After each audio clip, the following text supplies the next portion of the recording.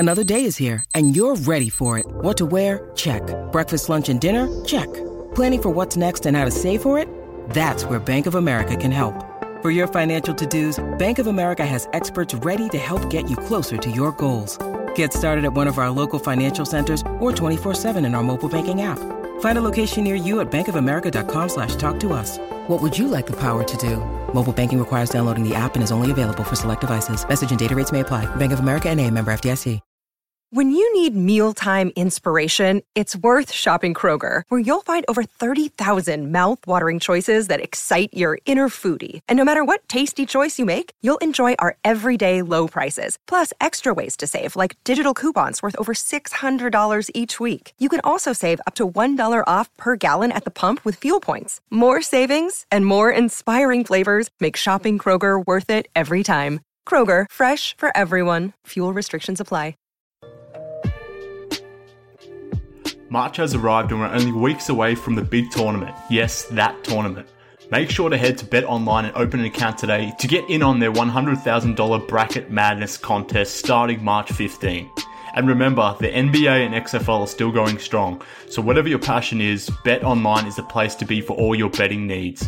Visit our good friends and exclusive partner BetOnline to take advantage of the best bonuses in the business. Sign up for a free account and make sure to use that promo code BLUEWIRE, all one word, for your 50% sign-up bonus. BetOnline, your online sportsbook experts.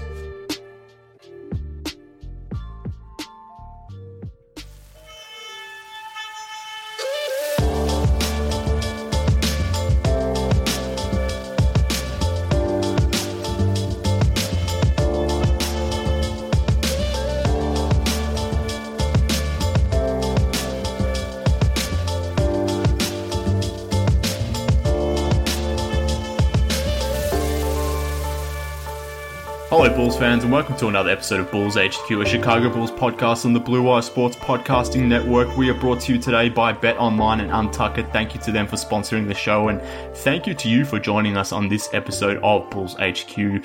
Surprisingly, despite our Chicago Bulls continuing to rack up the L's, we have a lot to discuss today, as it's been quite a busy week for our Chicago Bulls with lots of little grabs over the entire week. And here with me today to go over all of this Bulls news is the most gullible man I know, the man who continuously loses his season-long bets to me. He is the one, the only C-Red Fred. Fred, how are you, sir?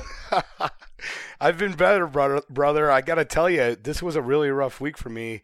You know, looking back on this season, I'm sure everyone who's listening to this, and if you haven't, I'll repeat it, has heard my mantra that I started in the off season in the summer, 7 pick in 17, 7 pick in 18, 7 pick in 19, 7th seed in 20, and 7th title in 21. Well, unfortunately, on the day I lost my bet to you and Matt Peck that the Bulls would finish 500 or better, ironically, the Bulls are 7.5 games out of the 7th seed.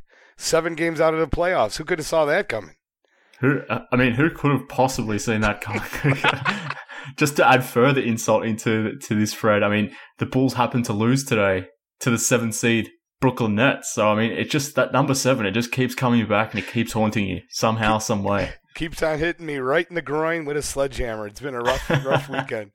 But Tough you know number what? 7. I'm not going to get that upset about it. I mean, I know this season's been a disaster. But over the past 10 days, the emergence of Kobe White has really brought me a lot of solace, and I do see a light at the end of the tunnel, or a tunnel at the end of the light. What say you? Well, I mean, it's been an interesting week because, like I mentioned from the top, there's been some stories that have come out that are sort of related to our Bulls, some more than others, but bad old week in the sense of the win-loss column. I mean, they had a good win against the Dallas Mavs, winning by 2 points, luckily winning that one. But then I guess they had the loss to the Minnesota Timberwolves, a bad loss in that case. Against the Pacers, the Bulls didn't necessarily show up in that one. And then came close against the Brooklyn Nets today, but probably should have won that game. And they should have. I mean, they forced 28 turnovers. They had 28 more shots, but still couldn't win that game. So in that sense, the Bulls were 1-3 in this week. But to your point, Kobe White continues to be really good. The Bulls also got some players back from injuries, which was nice to see. Wendell returned last week, but we got to see Otto Porter back on the floor for his first game against the Mavs. Lowry came back against the Wolves. So those guys have been back for 2, 3, 4 games now. So Kobe's playing well. Zach LaVine, unfortunately, has been out the last week or so. He'll be back next week, though. It's not too serious, but slowly but surely, the Bulls are getting their players back, which makes things a lot more interesting. But to your point, Coby White has been really damn good probably the last 2 weeks, really. Yeah, he's been very impressive, and I think you and I both saw kind of eye to eye on him for the first half of the season, and I think there were a lot of people surprised he didn't make the All-Star team, the future All-Stars game, and I wasn't, and I don't think you were either. I thought he was pretty poor for a lot of the season. He had some really nice moments where he had a few games, and I often said that I thought he was either alternatively brilliant or terrible. And it was really hard to, watch sometimes. I thought he was playing pretty poorly for much of December. Is that your dog in the background? What's going on over there? Have you taken him out yet for a walk? That is my dog in the background. He's disappointed in the Bulls' record. Actually, no, he was barking just to let you know that he was just giving you shit basically for losing the bet. That's what he was doing. He was barking to let you know the king of Doggable Nation was in the house. I got you. But back to I think you and I were simpatico in that I thought overall this season was a disappointment. I thought he was shooting extremely poor. There were a lot of bad games, and then all of a sudden, he with those 30 in a row, he just looks like a completely different player after the All-Star break. It's like a new kid, and it's great to see. And when you see a kid who has that kind of work ethic, and from everybody I've talked to who are associated with the Bulls, he's constantly working. He's there longer than anyone else. He's there earlier than anyone else. That's a great sign for a kid who's only 20 years old. And to see him kind of make this jump, I mean, I've been just absolutely on cloud nine about it. To make it even more exciting, there's starting to be a national buzz about him. Like I listened to a lot of the Ringer basketball podcasts. I was listening to another one today where they were doing a redraft, and the guy said, basically he'd take Coby White out of Barrett. What say you about that? Yeah, it's interesting. I was never an RJ Barrett fan at all, but I mean, just to give some perspective on what Coby's been doing over his last 10 games, 24 points per game, shooting 46% from the field, over 40% from the 3-point line, over 90% from the free throw line as well, 4.5 assists to 2.1 turnovers, so you'll take that any day of the week. But yeah, Coby, the last 10 games, 2 weeks, whatever time period you want to call it, he has been shooting the lights out of the ball, so that is one thing, but he's definitely shown signs of improvement as well. So even when the shooting comes back to some normal level, you would still expect him to continue to play much better than what we saw through the first 50-odd games of the season. But yeah, it's an interesting one because I was never an RJ Barrett fan. I'm still not super high on RJ Barrett. Would I prefer Coby over RJ? Probably. I mean, it's pretty close. I mean, RJ has that bigger body, so there's that one thing where if he does put it together, the fact that he is a big wing, that maybe points to his favor. But I mean, Coby is right now at least exceeding my expectations. Probably the previous 2 to 3 months he was pretty poor, and I'm not comparing him to Antonio Blakeney at all. But if you just look at their rookie numbers from a per 100 possessions basis, him and rookie Antonio Blakeney were actually quite similar. So that's how bad Coby was at one point during this season, as you sort of alluded to before. But over the last few weeks, he's been damn good. So if he can keep this up throughout the remainder of this season, it will change my perception of who potentially Coby White can be on this Bulls team. But to your point, he is getting that national buzz now. And he's clearly been, if you redraft the top 10, I don't think you can make an argument that he'd be number 3 right now.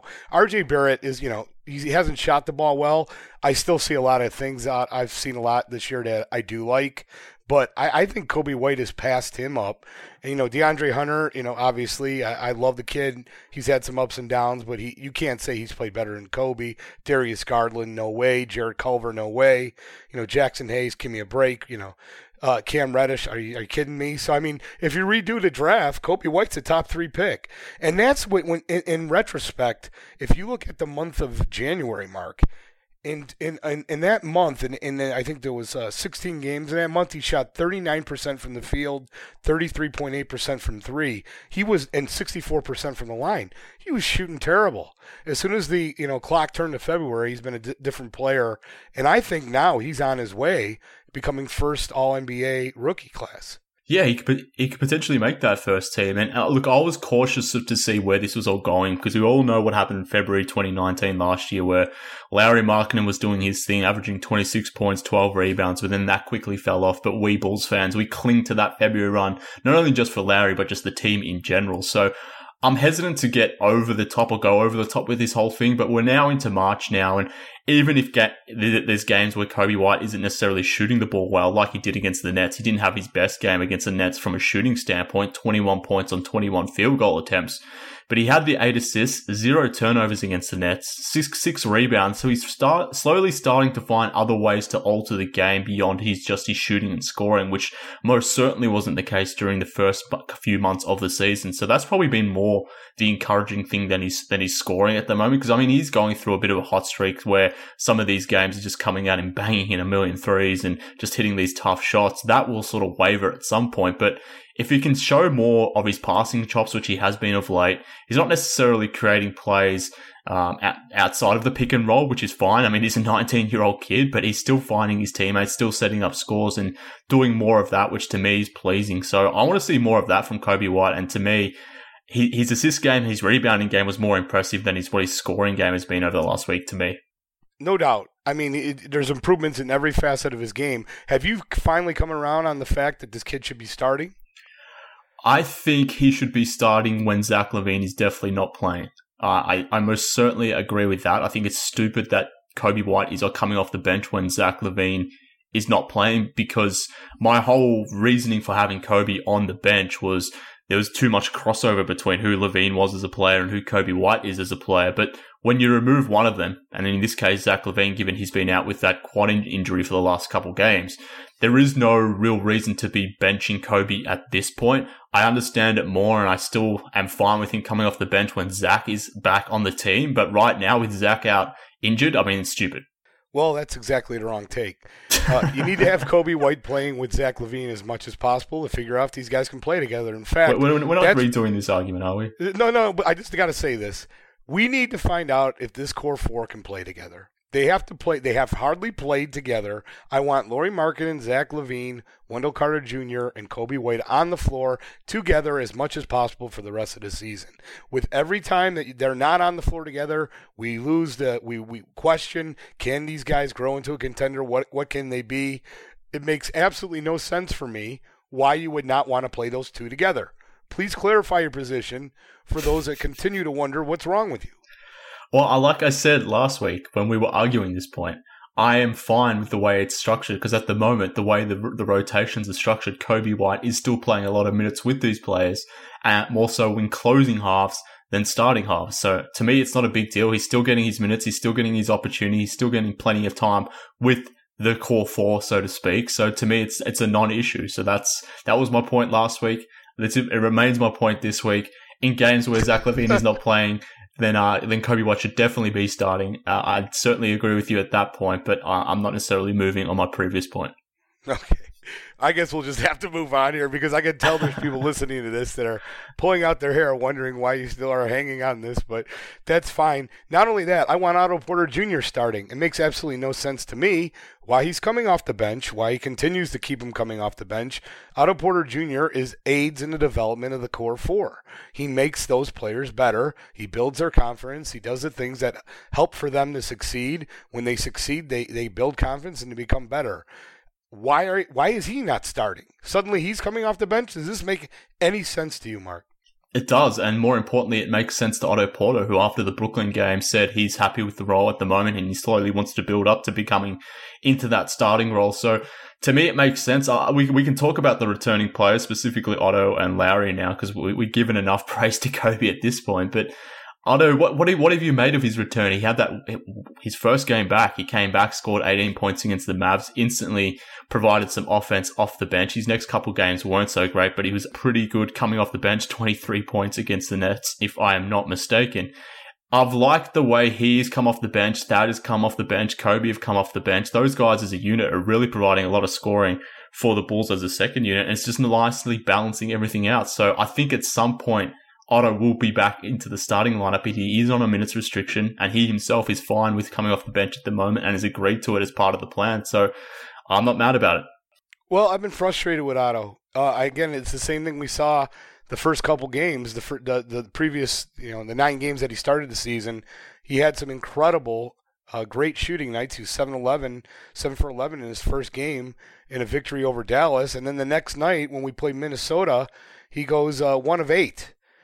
Just a horrible night, 0 for 3 from 3. And then the next game after that against Indiana, I did not think he played good that game. He was 4 of 9 from the field, 0 of 1 from 3. Was again on the plus-minus side. He was negative. I know he played well today against New Jersey, but that's far too much of what I saw earlier in the season, where he'd play one fantastic game, a game against the Detroit Pistons comes to mind, and then he'd have just a horrific game, the next one. So a lot of inconsistency from Otto, not what I expected. I think he's a pro. I really like his game. I need to see more consistency from him. I guess it's to be expected to some extent when you come back from such a long layoff, but doesn't make sense to me. And I can guarantee you, if you sit him down over dinner, Otto Porter Jr. is going to be like, I want to be starting as soon as possible. I don't understand this line of thinking. I don't see why it's good, why you should be starting. Even Denzel Valentine, who I like, I think the Bulls are better off with Denzel coming off the bench. It's just bizarro world to me, but that's what you expect when Jim Boylen's the head coach. Well, I mean, it's an interesting point. I'm not going to say you're wrong, because I certainly understand why you would say that. And Otto has definitely come back, and he's definitely come back shooting. I mean, he's getting up those shots, he's making up for lost time, and dare I say it, is he trying to maybe play himself into a new deal? Possibly, who knows? I guess we'll find that out in a few months' time, whether he's trying to do this just to jack up some of his, his future price potentially in terms of earning a new contract. But he has not been shy in terms of shooting this shot. But I'm not surprised that he looks inconsistent. Look, to your point, he's missed a lot of time, but he probably doesn't look in game shape either. I'm not going to call him overweight or fat or anything like that, because he certainly isn't. But he's not in his best Otto Porter shape if you compare what he looks like now versus what he looked like even at the start of season or even last season. He's not looking at his normal toned self. He's a little doughy at this point, so not in prime fitness at the moment. Not to be expected given the injury that he did sustain. But someone who did come back straight into the starting lineup is Lauri Markkanen. He returned against the Minnesota Timberwolves. He looked okay in that game. 13 points in 21 minutes, 6 of 10 shooting. Very good game against the Wolves, but then has struggled since. Only 3 points against the Indiana Pacers, 1 of 10 shooting in that game, and then against the Nets today. Picked up the offense a little bit today, 16 points on 8 field goal attempts, 4 of 5 from the 3-point line, but continues to get lost in the offense, continues just to take these jump shots, and he threw some shade earlier at this is the way I've interpreted it at least. He threw some shade at Jim Boylen earlier in the week in terms of saying over the final 10, 20 games, he just wants to be aggressive and wants to prove that he can do multiple things and isn't just a spot-up shooter. So that's Lauri's words, not mine. What do you make of his comments in terms of how he's being used? Do you think it's justifiable, all that sort of stuff? And what have you made of Lauri's return over his first 3 games back? Well, I'm beyond frustrated with Lauri Markkanen. I understand his frustration. I don't think he's been put in a position to succeed this year, but for him to say that he wants to show us that he can be beyond a spot-up shooter, I'd be happy just to see him become a catch-and-shoot player. He's been horrific at it. That Indiana game was a complete disgrace, 1 of 10, 0 for 5 from 3. I mean, to me, it begins and ends with his three-point shooting. Like today against New Jersey, 4 or 5 from 3. Everything good that Lauri Markkanen does starts with the ability to hit the 3. And when he's not hitting the 3, he is not a good player.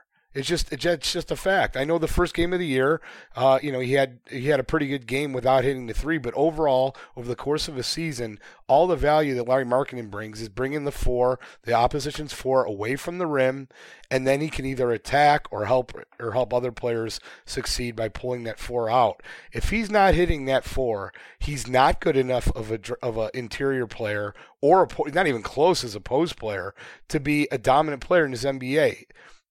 To me, Lauri Markkanen needs to spend the summer with a shooting coach of elite repute. Either it needs to be, I don't know if Dirk Nowitzki's shooting coach, you can pull him out of the wax, out of the mothballs or whatever. Find somebody to spend time with him and get him up to that 38, 39, 40% level from 3. Because what I've seen this year is not cutting it. I understand Boylen's an incompetent doofus, but some of this is on Lauri Markkanen and his inability to consistently hit 3s when he's wide open. I find extremely frustrating. And he's not good enough of a defensive player to be on the plus side when he's shooting poorly.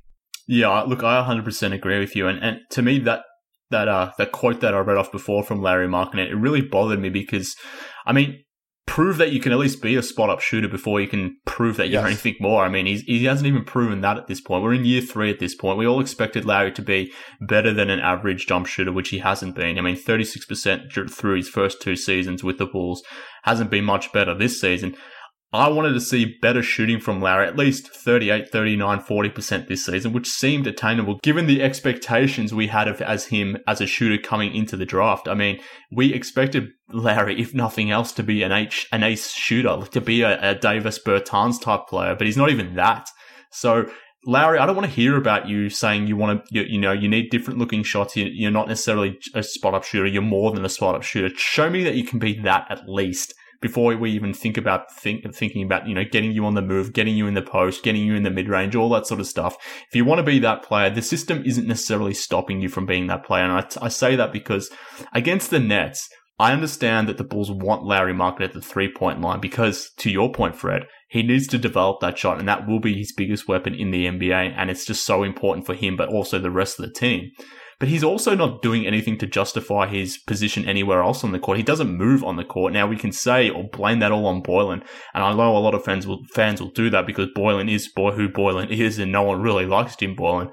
And I most certainly agree with that. But to your point, Larry needs to own some of this. He's been too passive in himself. And before the season even started, there was a lot of talk about Larry he should be the number one option on this offense, and that Zach LaVine should give over that number one mantle to Larry Markkanen, and that would be a better hierarchy for our Chicago Bulls. But like I had been saying all offseason, it's up to Larry to take that mantle from Zach LaVine. And until he does, no one should be handing anything to Larry Markkanen. And he continues to be passive, and that really annoys me. And another thing that annoys me is the fact that he has enough goodwill earned with the fan base for whatever reason that too many people let him get away with it and blame it all on Boylen, when I think a lot of it is on Larry Markkanen, if not most of it.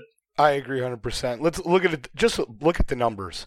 He's 9th on the team in 3-point shooting. He's shooting 33.7% with over 300 attempts. Like, I know some people will counter, well, your hero Denzel Valentine's only a little bit above him at 33.9. Yeah, Denzel's got 127 attempts. If Denzel's at 300 attempts and still shooting the piss-ass percentage of 33.9 or 33.7, I will concur. But that's inexcusable. For 300 attempts is more than enough to get that percentage over 35%. Again, that's terrible.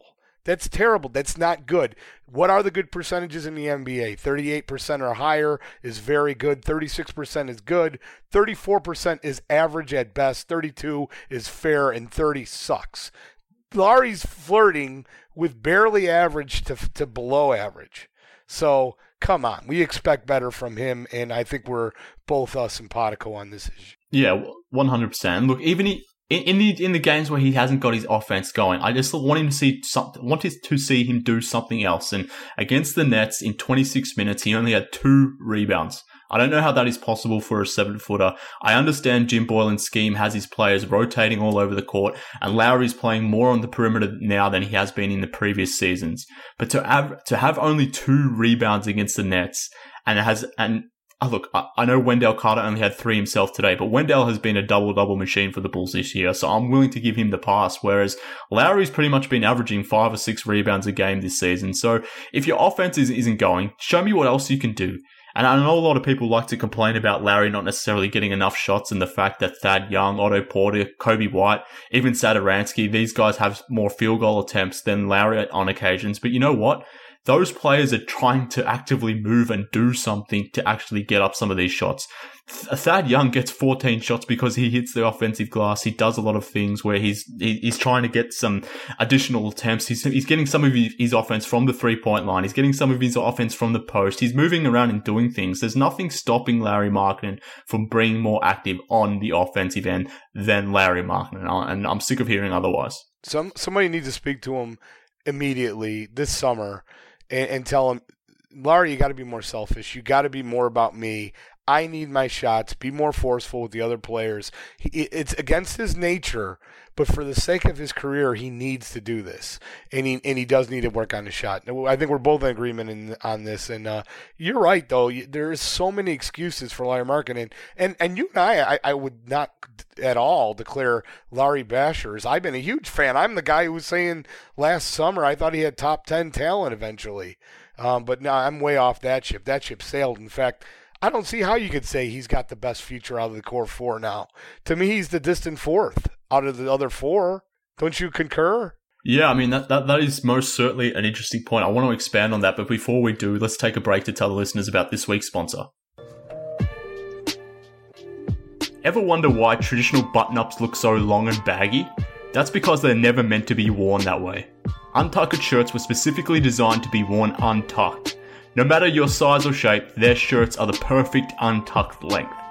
With more than 50 fit combinations, untucked shirts look great on tall, short, slim and athletic guys of all ages. Don't just take my word for it, try Untuck It for yourself. Visit untuckit.com and use promo code BLUEWIRE for 20% off your first order. They even offer free shipping and returns to all orders in the US. That's UNTUCKIT.com and promo code BLUEWIRE for 20% off your first order.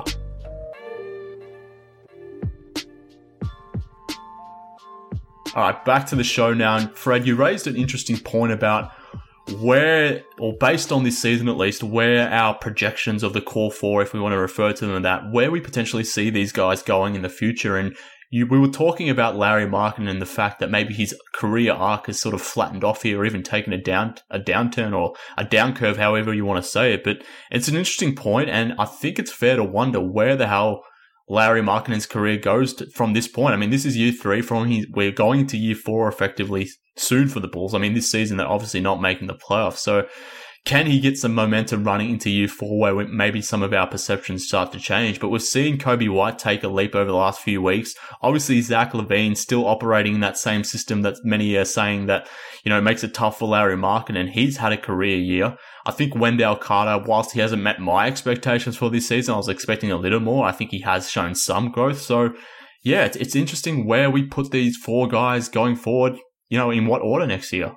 Well, I think it's pretty close with Wendell and Larry. I've been pretty disappointed with Wendell since he's come back from the injury. I think he's played pretty awful on the offensive end, but I do feel he's more a victim of how he's being used. Like yes.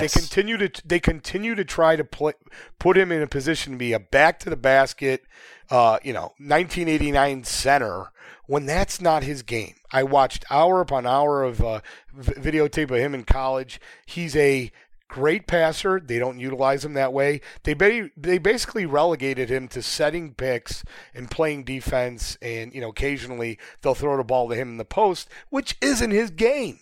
And he hasn't shot the ball well. I agree. I think they're trying to get him more shots, but he's not utilized. If it's pretty egregious for Larry to be complaining about, I don't want to be relegated to shot. Well, you should have relegated to something other than a pick center like Wendell. So if out of the two, Wendell Carter has far a bigger argument than Larry Markkinen.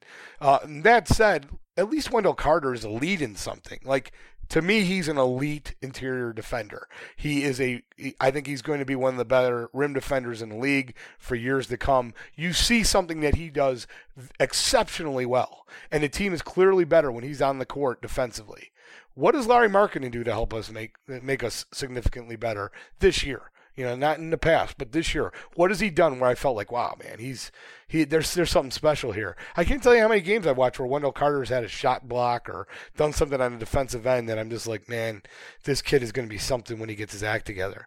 They just got to determine, though, what is he going to be? When I saw him in camp, he was clearly 270. He looked massive, Mark. I mean, it was clear he was a massive, like a Hulk figure, not fat, but way too muscle bound. I didn't think he needed to be that muscle bound in the NBA today. I think it's hurt his agility, his speed, and I think it's hurt him a little bit. Obviously, it hurt him because he spent 6 weeks out with an ankle injury that was partly caused by the fact that he weighs 270. I think he needs to lose weight, become a little quicker, and try to develop a little bit more perimeter skills. What say you?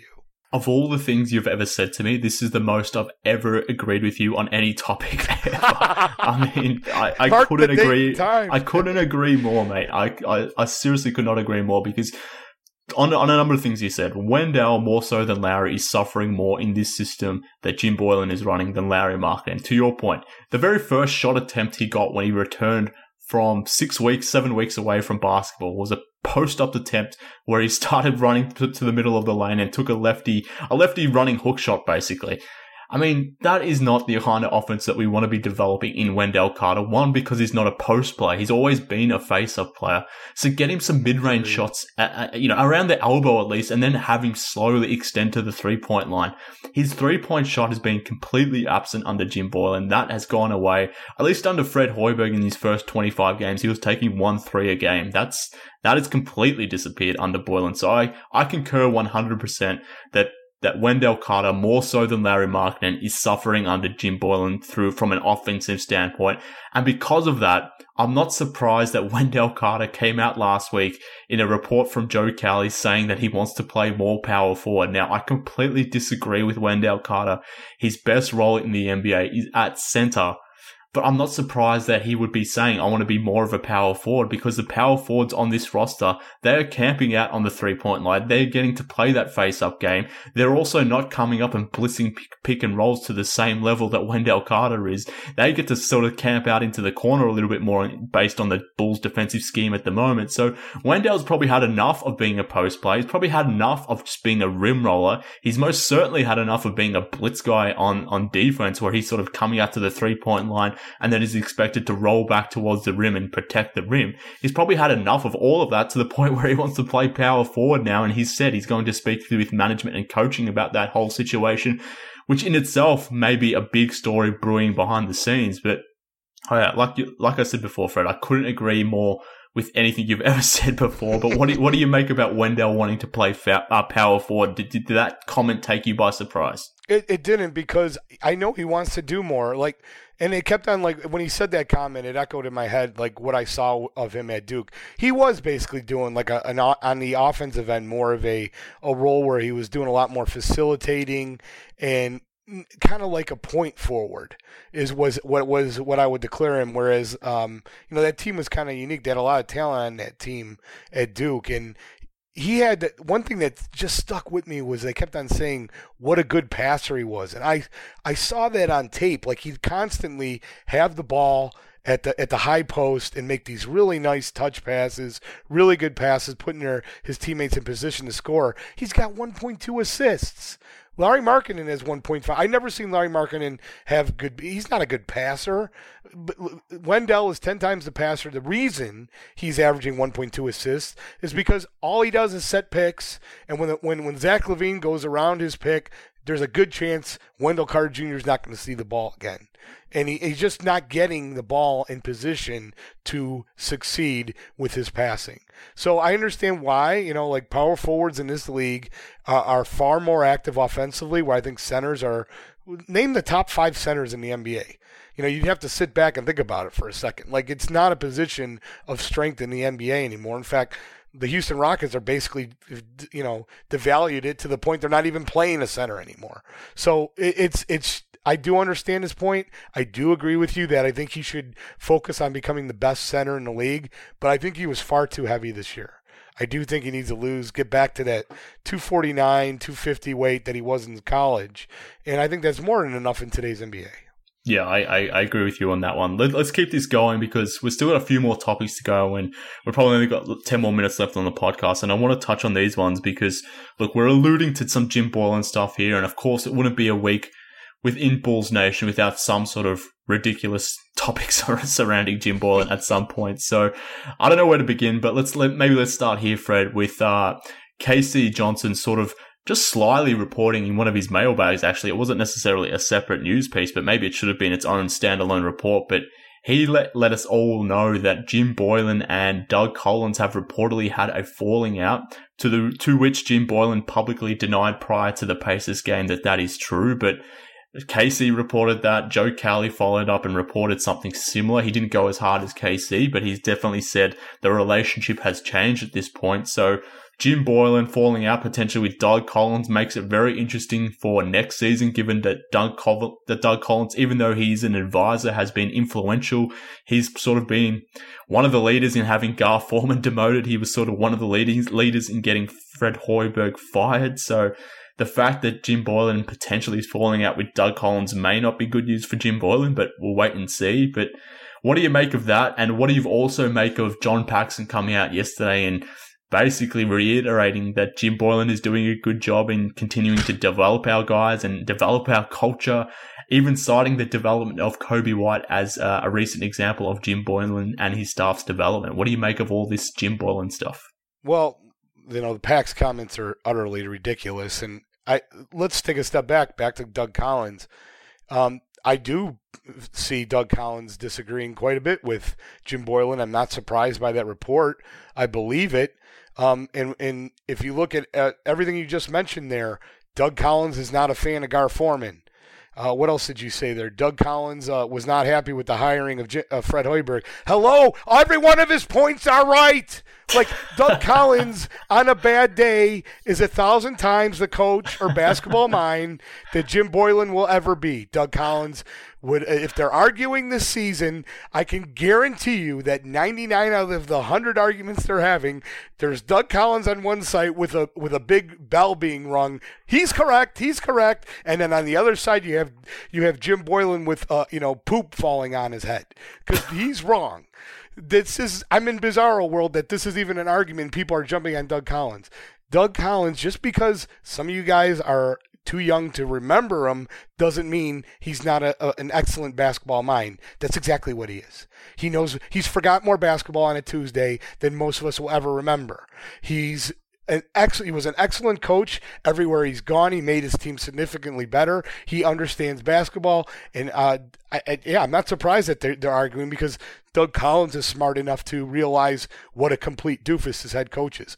I went back and watched recently the 2009 playoffs with Vinny Del Negro and Chicago Bulls versus Boston Celtics. We all remember that classic 7-game series. The Bulls won the first game. In the second game, the Bulls lost despite 42 points from Ben Gordon. The reason they lost that game is because Vinny Del Negro consistently proved throughout the season he was just like Jim, incapable of managing his timeouts. So the Bulls actually finished the game with Ben Gordon on the bench, and they were unable to go full court because Vinny had used all his stupid timeouts. That moron was a horrific head coach, and Jim follows right in his footsteps. But guess who was announced in that game? Yes, one Doug Collins. And Doug Collins criticized Vinny for his use of timeouts at the end of that game, and he stated many times you always need to have a timeout for the last 10 seconds. And so I'm sure that was probably one of the many things they've argued on. But in this bizarro world of Bulls fans, let's all please just calm down and realize Doug Collins is probably in the right here. What say you? I agree with you. I think Doug Collins is probably right in identifying that Jim Boylen is most definitely a dumbass. So that I agree with you. But the fact that Doug Collins is an advisor, someone that's meant to be in the background and is having this level of influence makes me uneasy because a lot of people are saying, including you, Fred, that if John Paxson were to go in the background and have a similar role as Doug Collins, someone who's just meant to be in the background and doesn't necessarily have final say, well, we just listed off the fact that Collins has had his hand in the Gar stuff, on the Hoiberg stuff. He's obviously calling out Boylen now, maybe internally. If a similar role is to be for Paxson, that is concerning to me. So I understand your viewpoint. Like, hey, if Pax gets promoted, a la Kenny Williams did for the White Sox, and we bring in a new decision maker, and John's got his fingerprints all over the new decisions and is constantly badgering him and criticizing the new decision maker, that's not good. I just don't see John being like that. I think if Jerry Reinsdorf and Michael Reinsdorf say, listen, he's going to be decision maker, we want your input, but if the final decision rests with him, I don't see him being like that, just like, constantly involved in causing problems and causing issues. Overall, John Paxson, I think, has made the vast majority of decisions he's made have been good ones. This one, I've lost, it's fireable offense, as I've said before. Putting your faith and consistently coming out publicly in favor of Jim Boylen is bizarre to me. It's weird. I don't understand it, but I think a lot of the hard-ass tendencies, unfortunately, that's something that, for whatever reason, John has, admired. I find him nauseating and stupid. Yes, I 100% agree. And for whatever reason, against the Timberwolves, Jim Boylen decided to play his hard-ass card where he sort of went out the team, essentially called the team soft. He didn't say the word soft, but he said they went tough enough, which is essentially saying the same thing. And Wasn't on the back ridiculous? of that, it was completely ridiculous considering he was mentioning the Bulls were beat on the offensive glass and the Wolves only had 10 offensive rebounds, which is anywhere near or close to one of the worst performances the Bulls have had in terms of giving up offensive rebounds or not being tough or whatever adjective he wants to put on the whole thing. So that was ridiculous, but John Paxson continues to endorse and support Jim Boylen, which is just completely odd. So I ask you, Fred, will you say the words now? Fire Gar Pax. Will you say it? You said fire a willable offense, but will you say it? I'll say I think change is needed. And I'll continue to say that. I'm not going to just go along with the crowd, Mark. But you agree with it, so just say it. I'm not one of those people. I'm not even sure. I don't have an issue with if Michael Reinsdorf and Jerry Reinsdorf want to promote a legend like John Paxson to a position, a glorified. Did you ever see Seinfeld? Are you a Seinfeld fan?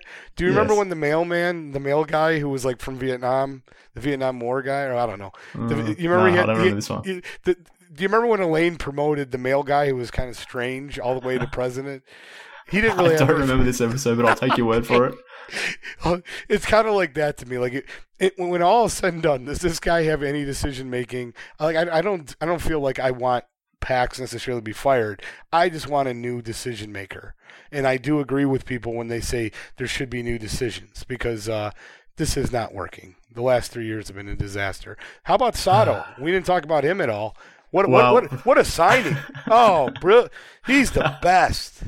You know that bum is shooting 11% in the last 7 games? We're 2-14 since Dunn went down. Yeah, he's great. Don't try and change the topic on me.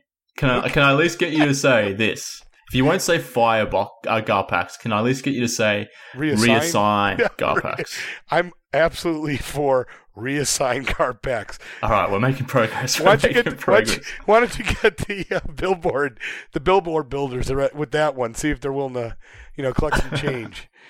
I'll see what I can do. We'll see if we can get that one up for you at least. But are we going to talk the great Kenny Atkinson? Is that the next topic? What's the next topic? I definitely want to talk about Kenny Atkinson because it relates to the whole Jim Boylen stuff, and then I want to close with the Clippers having some interest in Chris Dunn. So they're the last things I want to talk about.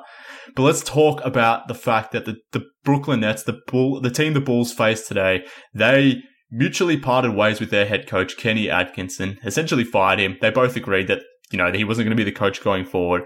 He loses his job despite having his team in the playoffs, despite losing Kevin Durant for all of the season, barely having Kyrie Irving. He loses his job whilst Jim Boylen remains employed as an NBA head coach, despite his team being well under 500, 20 games under 500 in fact, declaring playoffs and being nowhere close to it. So Fred, I know we were going back and forward on this one on Twitter. I think your takes around this whole situation are completely ridiculous, but maybe you can convince me otherwise and explain your point a little bit more on the podcast. So how about it? Tell me why Kenny Atkinson would be a bad hire for the Bulls. Well, simply put, Kenny Atkinson. All right, let's take a step back. Why do you love Kenny Atkinson? In fact, let me explain why you love him. And why do so many fans love Kenny Atkinson? Why are you asking me if you're just going to explain for me? I'll explain the real reason. Whatever reason you give is wrong.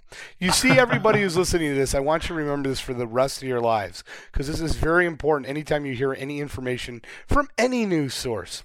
When you hear Zach Lowe or Kevin O'Connor on their podcast say, quote unquote, I was texting with a GM the other day or, some other front office figure, end quote, that's a GM that he or she has a good relationship with. And these writers are reluctant to criticize those organizations.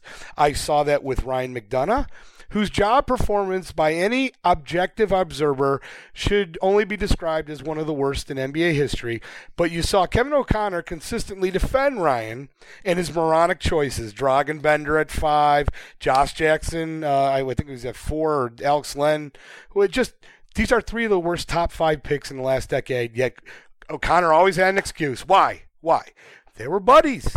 They were buddies in Boston, and McDonough was consistently feeding him info. The info that made McDonough look in the best possible light. It's always the owner's fault, and O'Connor always was there to help out with his excuse.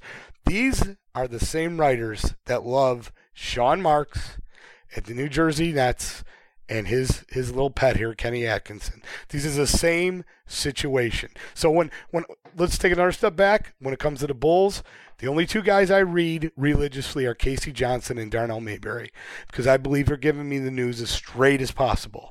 Of course, they're going to have their own beliefs about the team. I take those. I either say, yes, you're right or you're wrong, but I don't let it influence me.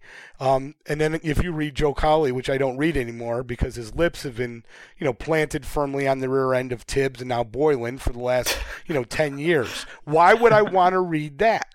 Because he is a biased hack. So that said, I'm trying to paint a picture here of why everybody loves Kenny Atkinson. Because are you calling me a biased hack? I'm not saying you're a biased hack. I'm saying that you're a victim, Mark. You're a victim of the writers who love Sean Marks. And everybody all the national writers love Sean Marks besides Bill Simmons. Why? Because he does gives them information. Oh, yeah. Well, hold on. He's had one great achievement, and that was signing Irving and Durant. If you look objectively, what has he done? Kenny Atkinson, lifetime record of 118 and 190. That's a 390 winning percentage. Please stop suggesting him as a candidate for the Bulls, because we can do better than Kenny Atkinson. I'm telling you, we can do better than Kenny Atkinson. And everybody's talking about the culture.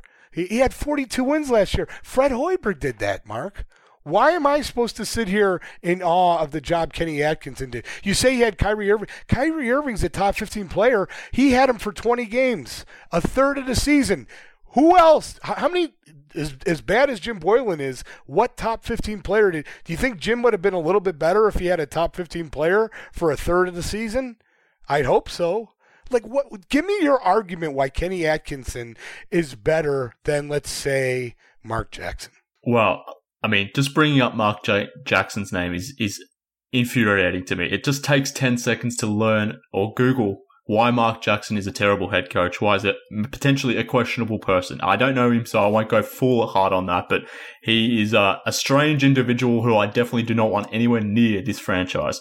But in terms of Kenny Atkinson, just referring to his win-loss record is completely misguided, given the fact that the Brooklyn Nets had virtually zero picks, actual good picks coming into his regime, but yet he was able to turn players who were perceived as cast-offs or low-end first-round picks into actual good, credible NBA players, to the point where they built up a team from nothing with no draft picks into a good playoff contender when they won 42 games last season. Now, everything completely changed this season, given that they brought in Durant, given that they brought Kyrie Irving, and we saw last season with the Celtics that Irving himself, despite how talented he is, isn't an easy individual to integrate into your team, into your offense, your whole structure. They were a very good team last year. Kyrie Irving's been a winner for the last 7 years until he got this year.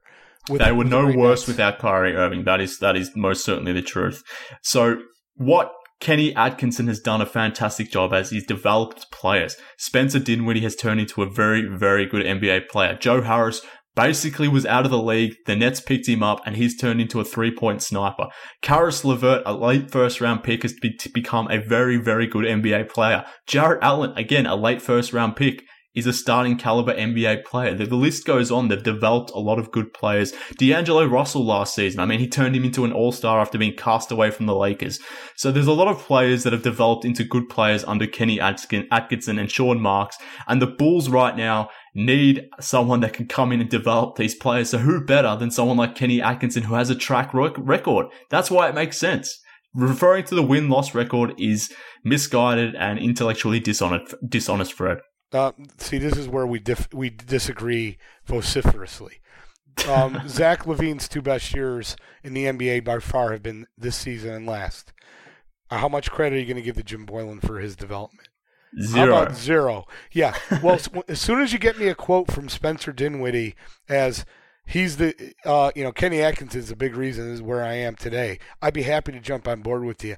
Instead, all I read how Kyrie Irving checked out on him. And I haven't read one quote from a player, Joe Harris, Chris LeVert, all these guys that he allegedly took out of the earth, like they were dead or buried, that they were G leaguers, and Kenny developed them like a mold of clay. Oh, what a hero, Kenny! Thanks for developing. Give me a break, Mark. Give me a break. I'm telling you right now, Fred Hoiberg, the best 2 years that Jimmy Butler ever had in terms of development were under Fred Hoiberg. How much development credit does he deserve? Zero. Same with Kenny. As soon as I read something that Kenny was the big developer, I'll agree with you. The fact is his record sucked. He didn't win any playoff games. Why this whole, we're all brainwashed. The Nets won a playoff game last season. They won one playoff game, excuse me. All right, yeah. Here we go. The Tibbs in Minnesota refrain. I'm just telling you right now. I can think about 50 people that I prefer. And my number one choice right now, and I couldn't believe it that somebody else, I heard this on a podcast, unfortunately, but this guy's been in my mind for years. Jay Wright. That's who I want. Jay Wright. I want to throw him trillions of dollars to coach this team. I think he understands what it takes to be a great coach. I would love that guy to be on the side. I tell you what, that guy speaking post-game would be enjoyable as opposed to this doofus that we have currently now. Do you know who Jay Wright is? I do know who Jay Wright is. That is an inspired choice. I would like that choice. Obviously, he has his connections to Ryan Arcidiacono, if I'm not mistaken, so he may be getting more of a playing time. So I don't know if that foils your thoughts on that, but he's not going to play. What kind of joke is this? You think Jay Wright's going to just go to the Bulls and immediately Ryan A's starting? Maybe. You never know. Stranger things happen. He's going to leave Jim's house and move in with Jay? Come on. Maybe. That's his real father. That's the real coach's son. But I prefer the name Jay Wright than Mark Jackson. At least he went with that. Never mention Mark Jackson's name again. He's a complete joke. But fine. If you don't want Kenny Atkinson, you don't want Kenny Atkinson. Fine. I don't care. You don't have to necessarily like Kenny Atkinson. I think he's a great coach. He's primed to be someone the Bulls should consider when they should fire Boylen. Who knows if they will. I doubt they will. But it would be, I think, a good hire if the Bulls were to bring in Kenny Atkinson. Who knows if they will. Jay Wright, that would be very nice too, but just never Mark Jackson. But anyway, Fred. Well, one more question. Did you see my poll? Which of the following candidates would you prefer? That's suggestive, but no, I didn't see it. Not that poll. You could probably see it from Australia. Which of the following candidates would you prefer to be the next head coach of the Chicago Bulls? Is it Tibbs and 40 MPGs for Zach? By the way, go back and delete that. I got kids listening to this program. Is it Tibbs and 40 MPGs for Zach, Becky Hammon, Mark Jackson, or Kenny Atkinson? I voted Kenny Atkinson in that poll, and then I would vote Becky Hammon second. Tibbs. I love Tibbs, but it's not time for Tibbs now. He can go elsewhere, and certainly not. It's not Tibbs. It's Tibbs and 40 MPGs for Zach. Whatever it is, I didn't vote for Tibbs, and I wouldn't want Tibbs back. So, anyway, right. It's disappointing that we had to disagree like this so vociferously, or whatever word you wanted to use, because we did come together on that Wendell piece. I thought we were making some progress, but we did. It is what it is. But look, Fred, let's quickly close on two things. One, the Clippers showing interest in Chris Dunn in the offseason. Casey Johnson reported that during the week, but also the Clippers signing Joakim Noah to a 10-day contract. He will be on their roster, and hopefully he makes their roster heading into the playoffs, because the Clippers, they are a serious chance at a title despite losing to the Lakers today. And how good would it be to see Joakim Noah win an NBA title with the Clippers, beating the Los Angeles Lakers and LeBron James in the Western Conference Finals? That would be pure deliciousness for us Bulls fans, but who knows if that'll happen. That'll happen, but it's still nice to see. But quickly, Fred, what do you make about the Clippers potentially showing interest in Chris Dunn? We'll close on this one. I think any smart team who's serious about winning a title would understand the value of Chris Dunn, especially if you're in the West and you have, if you're the Clippers and you're playing, look at the teams you got to go through, all with elite perimeter players. Chris Dunn is as good as it gets when it comes to stopping elite perimeter players. I think he'd be a great addition if you're playing Houston. You could throw him against Westbrook. You can throw him against Harden. just go down the list of teams in the West. Chris Dunn would be an excellent addition, and I can completely understand why a smart organization like the Clippers would want the services of Chris Dunn. It's a shame that he was hurt, because I do feel that a team like the Clippers would have given up significant assets. Maybe not significant, but definitely assets worth of interest to the Bulls to get his services. Yeah, it's an interesting one, because it's ultimately going to come down to price with Chris Dunn. If you can retain him on a decent number, then fine. But if he's going to be overpaid by a contender in the $8 to $9 million range, somewhere like that, to be a backup guard, say goodbye. And I say that because Shaq Harrison has been damn good as well over the last couple of weeks. He's showing that in a similar role, he's not going to replace everything that Chris Dunn does, but if he can replace 60, 70, 80% of what Chris Dunn can do at a lot cheaper value, and you can use the delta between Chris Dunn's contract and Shaq Harrison's contract to bring in some other player, some bench depth, then I think I'm for that. So it's all going to come down to price with Chris Dunn, but it's going to be an interesting point for him during this offseason, because there's not many teams that have cap space to outright sign Chris Dunn, but there's going to be a lot of teams that have their full mid-level exception, which is around that $8 to $9 million range, which I think is probably too expensive for me with Chris Dunn, but I know a lot of fans probably disagree with me on that one, but it's going to be interesting to see what the Clippers do. They're getting a taste of former Bull Joakim Noah now, but maybe Chris Dunn will be another former Bull with the Clippers. I just want to say really quick, I hope the Clippers win it all, just because Kawhi's my favorite player in the NBA today. But more importantly, Joakim Noah, one of the classiest Bulls I've ever met in my life. Got to spend some time with him. We shared a hug after 2009. Shortly after Ben Gordon left, he could tell I was distraught. And we talked about how upset I was. And I also said, when you stole the ball from Paul Pierce and dunked it, it was one of the best moments I've ever had as a Bulls fan. He reached out, gave me a handshake, and then brought me in. We gave a big hug. It was one of the best moments I've ever had. So, and then, did I ever tell you that story? Yeah, you did. You told that story on the podcast. Okay, I should tell it again some other time. But then, it sounds good, man. But I hope he wins it. Wouldn't that be great? It would be beautiful to see, particularly if they go through LeBron and take him out in the Western Conference Finals. It would be glorious for us Bulls fans. It would be the biggest win the Bulls have had in quite some time, to see Joakim Noah, despite being on the Clippers, taking out LeBron. It would be sweet. But let's hope they do it. Let's hope Noah stays around in that 10-day contract and get guaranteed into a season-long deal, and hopefully he's raising that Larry O.B. at the end of June. That would be nice. But Fred, I appreciate you coming on the podcast, as always, sharing your thoughts. Obviously, fans, if you haven't tuned in to the show of the recent weeks, Fred is now part of Bulls HQ full-time. He is my co-host going forward. So, Fred, I'm excited about that going forward, because we can get into these spirited debates. Often I am proving you wrong, quite often. Just like I did with our season-long bet, bringing this all the way back around. I was going to say I'm sad to see you lose, but that's definitely not true. But Fred, I appreciate you joining me on this episode of the show. Tell the people where they can follow you online. You can follow me at CBE Fred or CRed Fred. Just search for me there. I will be banned from Twitter from a month, so I'm going to start publicizing my Instagram. I just got to get that going. I got to figure that thing out. It should take, by the time I figure it out, I'll probably be back. My ban will be over. But I'll be gone 30 days. Yeah, when I got to wear the Heinrich jersey again? Well, you have to do it by June 2020. So I've put a hard date on it. So it has to be done before June 2020, before we enter the new season. And you also have to record a YouTube video that lasts 1 minute in length, where you profess your love for Kirk Heinrich to basically reading a script that I will be providing at a later date. So I'm very much looking forward to that.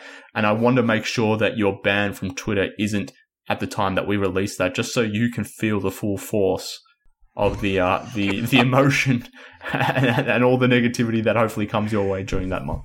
Sounds great. Thanks, brother. Yeah, I got to tell you, this has been fun doing Bulls HQ with you. I hope it's been received by the audience well, for the 10% of your Dog Bull Nation that find me endearing. Yeah, I think it's probably closer to 5%, but I've enjoyed it, and that's all that matters. But whilst you're following Fred on Twitter, do so with me too, at MKHoops. Follow the show on Twitter as well, at Bulls HQ Pod. Send us an email, bullshqpod@gmail.com, if you want to be part of the Bulls HQ Discord forum, which Fred finally joined on the weekend. You can too. Send us an email and we'll send you a link to the Discord channel. But that just about does it for this episode of Bulls HQ. Thank you for tuning in, Bulls fans. We'll be back next week.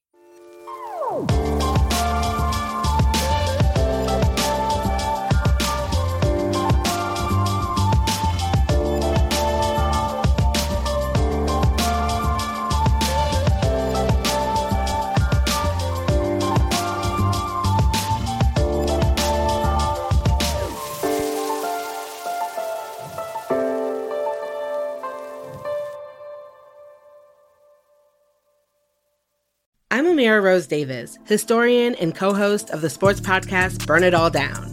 And now I'm hosting the new season of American Prodigy, all about Black girls in gymnastics. For the last 40 years, Black gymnasts have moved from the margins to the core of the sport and changed gymnastics along the way. Now, they tell their stories. You'll meet trailblazers like Diane Durham, superstars like Jordan Childs, and everyone in between. Listen to American Prodigies on Apple Podcasts, Spotify, Stitcher, or wherever you get your podcasts.